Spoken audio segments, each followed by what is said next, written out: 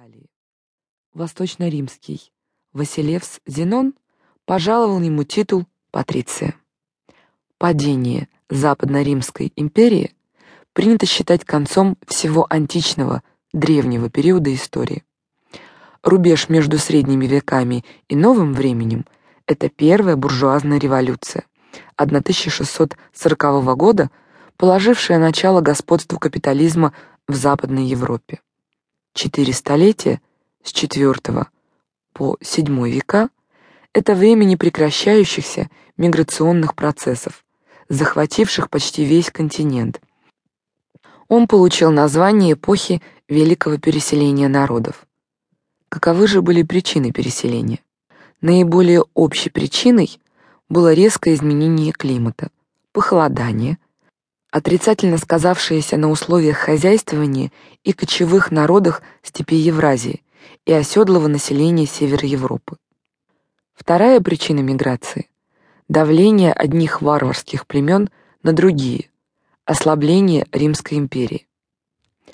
Третья причина — усиливающее имущественное и социальное неравенство, ставшее мощным стимулом для варварских племен к тому, чтобы попытаться захватить новые земли.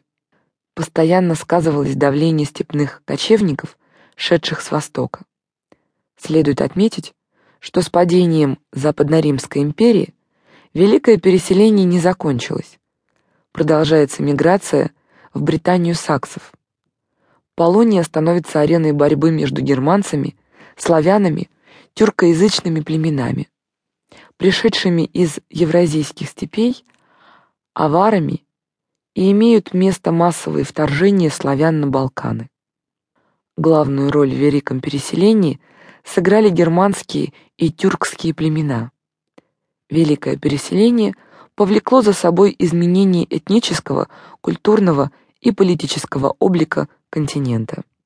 Обратимся к источникам по истории средних веков. Исторический источник — это все созданное в процессе человеческой деятельности или испытавшее ее воздействие. Перечислим типы источников по истории средних веков, их 5. Первый — природно-географические. Второй — этнические. Третий — вещественные. Четвертый — художественно-изобразительные. Пятый — письменные. Рассмотрим их каждый. Природно-географические источники — это данные о ландшафте, климате, растительности, вне зависимости от того, подверглись ли они воздействию человеческой деятельности или нет. Этнические или этнографические источники — это сведения об обычаях, облике жилищ, костюмах, кухне, народном творчестве. Вещественные источники — постройки, орудия труда, средства транспорта, домашняя утварь, оружие, материальные реликты, добытые в ходе археологических исследований или просто уцелевшие. Художественно-изобразительные источники — это памятники архитектуры, живописи, скульптуры, прикладного искусства. Письменные источники — это любые тексты. Этот тип источников считается главным для всех периодов Средневековья. Рассмотрим его более подробно. Письменные источники делятся на классы, соответственно, на виды, а виды — на разновидности. Например, нарративные, повествовательные источники принято разделять на виды.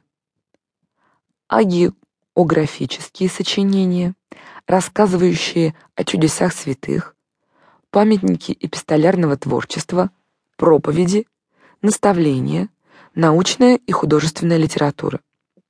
А исторические сочинения имеют разновидности: хроники, биографии, генеалогии и истории.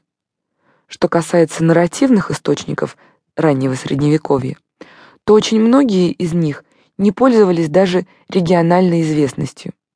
Авторы довольствовались составлением одного экземпляра, судьба которого зависела от таких явлений, как политическая и религиозная борьба, заговоры, войны, пожары, наводнения. Сочинения Средневековья — это знаменитые «История войн» Юстиниана, византийского историка,